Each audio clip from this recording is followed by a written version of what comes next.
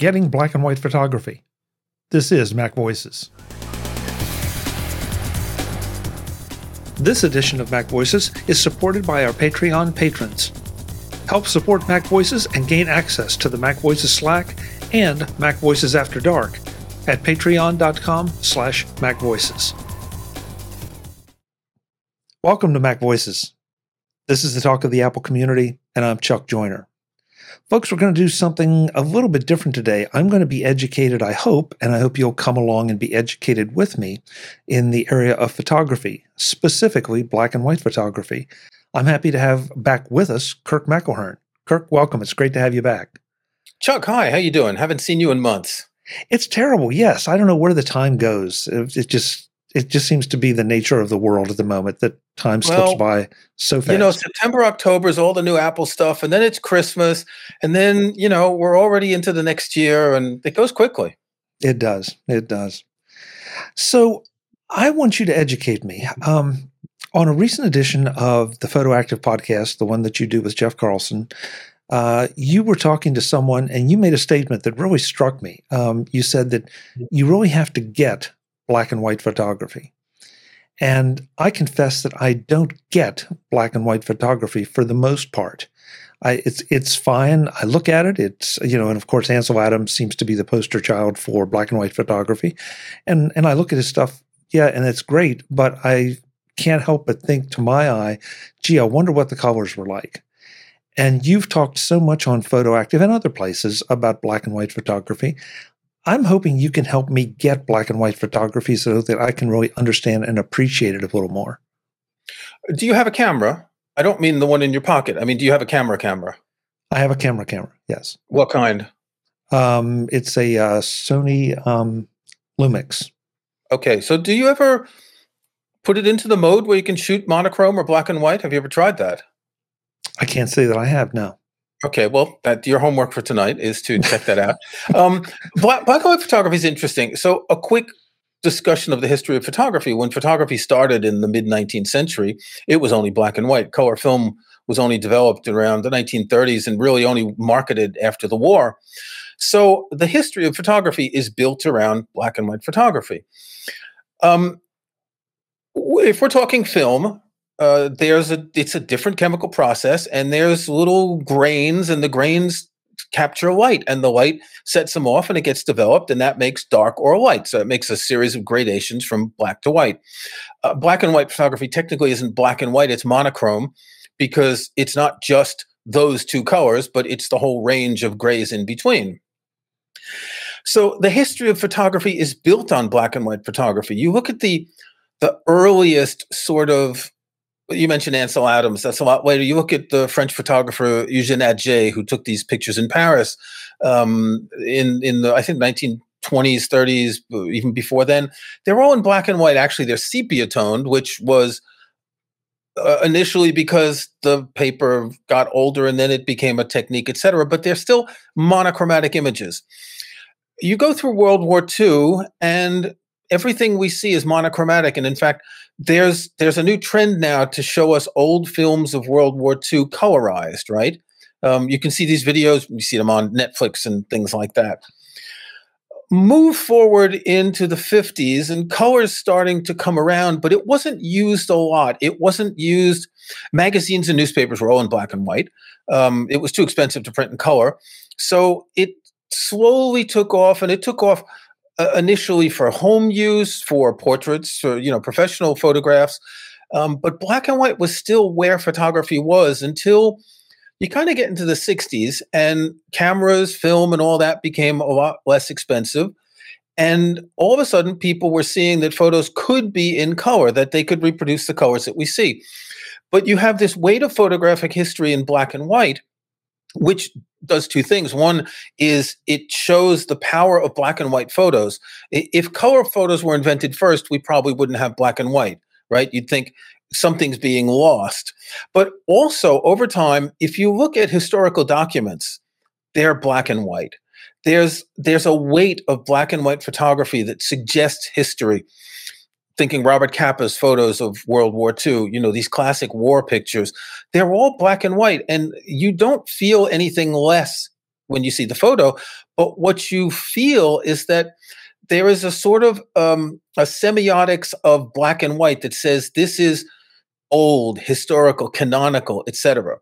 So when we look at black and white photos today, when you look at them, you don't think of them necessarily as, well, this is a photo that's artistic. Now, curiously, after color photos became common, it took a long time for the art world to accept color photography. It wasn't until the early 1970s. There was a famous exhibit at the Museum of Modern Art in New York that welcomed some color photographers. But up until then, art photography was always in black and white. And this goes back to, the 30s and the 40s, since it was established as an art in the United States. So all that to say, there are reasons why people know black and white photography.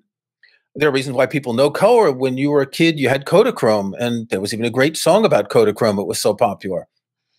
You'd get photos at the beach or at a barbecue and family photos, and they'd be this, this sort of mythical color, because Kodachrome colors didn't last very long. They faded, but they kind of got warmer and rounder over time. So for us growing up, we're on the cusp of the black and white color era. And it's harder for us to think of photographs in black and white making sense. You used a phrase in there. This is why I love talking to you, because you can tell you're a writer, because you come up with phrases that really, really hit me in the stomach. The weight of history. That really says a lot about, I guess, the way that I look at black and white photography. And it's because I really haven't had much choice. Like you said, the colorization has really not started and happened until recently. But well, you just gave me homework, which was something I did not anticipate here. But I would never have thought. Now, I have taken photos and applied black and white filters to them or something like that. Okay. And it's like, yeah, okay, they're black and white, or monochrome is probably a more accurate statement. Yeah. They're monochrome, and okay, but I think I like the color better. Am I just a product of my generation, or is there a way I can develop my eye for monochrome? Well, yes, you're a product of your generation. You're not particularly interested in photography, so you're not really exposed to a lot of black and white. If you were to look in, a photography magazine or a photography website, you'd see a lot of black and white in addition to color. I'd say 2/3, 3/4 color, 1/3, 1/4 black and white. So black and white is still a vibrant type of photography. You may have seen a number of black and white photos coming out of Ukraine, because black and white captures something very different. There's a quote that I love, and it really, I remember this from 20 years ago.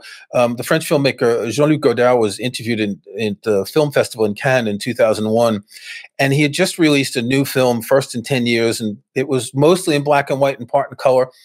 And someone asked him, why did you shoot in black and white? And he said, because life is in color, but reality is in black and white. And I will tell you a secret: color doesn't exist. We're actually going to have a Photoactive exhibit soon with someone who's going to explain why color doesn't exist. It doesn't exist. I'm looking at my desk. It's brown. I've got my mixer on. It's got little green things moving around. These are all just wavelengths that we interpret as color. But color doesn't exist in the world. Now, that's not a reason to not use color photography. We see something, but it doesn't exist. It's not that it's artificial, it's that our brain is doing something. There is no inherent color. It's just the reflected wavelengths of different types of material. But so to me, my love of black and white photography comes because the first photography I did was film photography. I was in high school. I was about 14 years old. This is mid 70s. And you had to do a shop class. So what are the options? Well, there's auto shop, and there's all the big burly guys who want to take the engine apart and stuff. Not my thing. And then there's wood shop, and there's all these guys who want to hammer and saw and all. Not my thing. And they had a Photoshop class. Photoshop, not Photoshop, the software. So they lent us cameras. We had film. We developed. We enlarged, etc. That was my first experience actually doing the whole thing myself. And over the years, I like photography as an art. I've seen a lot of photographs. I have A growing collection of photo books. I have a couple hundred photo books. I buy photo books regularly, and I like black and white because I like what it shows that's not there. There's things, the color destruct. I interviewed a black and white photographer named Michael Kenna recently, and he was saying that he shoots black and white. He's always shot black and white because color distracts you. Black and white, you're in a different mindset. You're looking at the shapes and the shadows and the angles, and you're not looking whether something's red or blue or green. It's more abstract, but at the same time, it's more, I find it easy to immerse myself in black and white because the world is in color. Okay, that's interesting. That's interesting. Today's edition of Mac Voices is supported by our Patreon sponsors. Support Mac Voices at any level and gain access to the Mac Voices Slack, where you can interact with the Mac Voices live crew, participate in our discussions, and get your questions answered. You also get access to Mac Voices After Dark, the uncensored, unscripted, and always enjoyable discussions before and after the Mac Voices live show. Sign up at patreon.com/MacVoices, and thanks for supporting Mac Voices. If I remember correctly, though, in that episode or in a subsequent episode, you talked about you were going to go out and do some shooting in monochrome. Specifically, it was not going to be a case of bringing it in and then passing it through a filter of some kind, but you were shooting in monochrome. Yes, I bought a midlife crisis camera about 6 months ago. A midlife crisis camera? Let me show you. Let me show it to you. Okay. Don't think we've ever had a midlife crisis camera on the show before. So this is a Leica Q2 monochrome. It is a monochrome camera. Everything is in black and white. So if I turn it on, you'll see, looking at the viewfinder, you'll see that it's in black and white. The way a color camera works, the sensor in a color camera has to interpret light, and there are 3 different color filters: red, blue, green. So essentially what happens is every bit of light, the sensor says, well, this is green, so all these pixels around here are going to be green, because it has the 3 different colors, sort of an array of the different pixels. A monochrome sensor is just luminosity, so every pixel is used. With a color sensor, you're actually interpolating pixels in between. So this is a 47 megapixel camera, which is already a lot, but it's probably the equivalent of a 60 or 70 megapixel color camera because of the loss in detail of that color filter. So this makes photos with detail that you can't get from another camera without getting 100 megapixel or something like that. The advantage of this is there are a lot of cameras you can just put it in monochrome mode, and if it's a mirrorless camera, you'll see it in black and white through the viewfinder. But the advantage here is that you're not altering a color picture into black and white, into monochrome. You're actually taking the picture in monochrome. And you may notice, you can see the color there. I have an orange filter on the front of the camera. Right. So when you're shooting with film, with black and white film, people tend to use red, orange, or yellow filters because they alter the contrast of what they're taking pictures of. A red filter will make the blue sky darker, for example. The orange is sort of in between. Now, you can see this in photo editing apps where you have sliders for the different color channels, and it's kind of a similar process. But with film or with this kind of camera, you can do this to heighten the contrast when you're shooting if you know what you're going to be shooting. So anyway, the point of this is it's a different process. It's not only is it just monochrome, but again, you can see that in other types of cameras, but it's got a sensor that's got a level of detail that means that I can crop in so much on a photo and still have something that's really, really sharp. Black and white monochrome sensors have better light sensitivity, so they're better in low light than color cameras. There's a lot less noise from them. There are a whole bunch of reasons why they're better. I'll leave it to you and other listeners to look them up if they want. But yes, this is something I'd wanted for a long time. Leica probably makes the best cameras in the world, and their lenses are particularly extraordinary. And I decided that, we were in the pandemic. I wasn't spending money on the theater that's 5 miles away there in Stratford upon Avon. So I figured, why not? Okay, well that's good. I mean, if it makes you happy, I am intrigued. You got into it there a little bit. The idea that taking monochrome it gives you a sharper image, I guess would be the way to say it. And I will acknowledge that certainly because they're so stark that No, they're not always stark. No. well, And that's again, yeah. you won't see this in a monochrome image that you've converted from color. It's the difference of the sensor. There's only a couple cameras in the world that have monochrome sensors. Leica makes two, Phase One makes one, and there's some expensive cinema cameras. But it's a question. It's a level of detail and sharpness that you just can't get on other cameras. But even that's beside the point, because you can take great black and white photos with other cameras. I have a Fujifilm X-E4. It's 24 megapixels. It's not sharp. It's not, a huge, it doesn't give me a lot of leeway. It can take fine black and white photos, but there is a difference that I feel in these photos when I'm editing them, that I can do more to them, that I want to do more to them. Previously, I didn't spend a lot of time editing photos, and now you're painting with light when you're working with something like this. You're not dealing with the colors. You're dealing with, again, the shapes, the shadows, the gradations. I particularly like black and white photography that can almost seem abstract. I mean, you can have portraits in black and white, very common, and that's one thing. But I really like the kind of thing where you find some angles and shadows and lights and you make an abstract composition, something that doesn't often come through in color as well. Okay, so I know this is a tough one. You've got there's a step to take here. Well, I want to try to take that step, and that's why I wanted to have this conversation. But you mentioned that you are editing black and white photos more than you ever did any of your other photos. Yeah. I find that particularly intriguing, simply because and I'm probably being very naive, Kirk, but to my way of thinking, there's less for you to do because you don't have all the color grading and the tweaking and all that. But see, the point is, what you're doing is you're painting with light. So you have, I use Capture One to edit, and you have a number of possibilities, highlights and shadows and blacks and whites and things like that. So you can adjust different gradations. I use the curves to get the contrast adjusted. Then I'm using brushes to dodge and burn. So dodging and burning, these are two terms that come from the darkroom.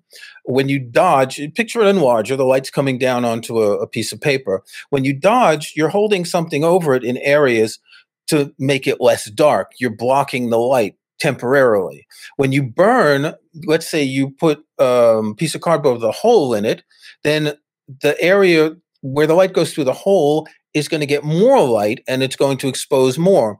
So with dodging and burning, you can creatively adjust the areas of your photo in terms of lightness and darkness. And while you can do this with color, it's a lot more interesting with black and white, because all you have is luminosity. All you have is pixels ranging from black to white with however many, thousands of gradations. Okay. So, well, I realize I'm being simplistic about it, but aren't we talking about just changing the contrast? Or I mean, I'm sure it's more than that. I was going to say it's got to be a lot more subtle than that. But yeah. Is that sort of the gross version of what you're talking about? No, it's a lot more than that. It's the kind of work that an experienced printer would be doing in the darkroom. There's a lot going on. If you see how someone works in the darkroom, particularly with black and white, there's a lot of work that they're doing to get everything just the way they want it. A photographer who's making prints to sell, right, will go through a number of iterations to find the way he wants to do it. And then they'll keep a record. Well, I dodged over here for a few seconds. I burned over there. And they'll calculate exactly what they want, because obviously it's not like on the screen. There's no undo when you're working with prints. So it's a very subtle process. And you can do this with color photos, but I think people do it a lot less, because changing the luminosity also alters the colors a bit, right? The color is going to be more or less saturated if there's more or less light. So you'll see it sometimes with color photography, but not to the same extent. I'm talking in the darkroom. Obviously, on the computer, you can do it very easily with color photography. Kirk is back in the next edition of Mac Voices to continue my education, and hopefully yours, about black and white or monochrome photography. Next time, Kirk shows us some examples that really drive home some of the concepts he's been trying to explain to us, and also talks a little bit about how you can get involved and explore black and white photography as well. That's next time on Mac Voices, and I hope you'll join us. Until then, and as always, I'm Chuck Joyner. Thanks for watching. Visit MacVoices.com for show notes and to connect with Chuck on social media. Get involved in our Facebook group or like our Facebook page, and get more out of your Apple tech with Mac Voices Magazine, free on Flipboard and on the web. And if you find value in it all, consider supporting us through either our Patreon campaign at patreon.com/MacVoices or by making a one-time donation via the PayPal link on our front page and in the show notes of each episode. You will join these fine people who help bring you Mac Voices.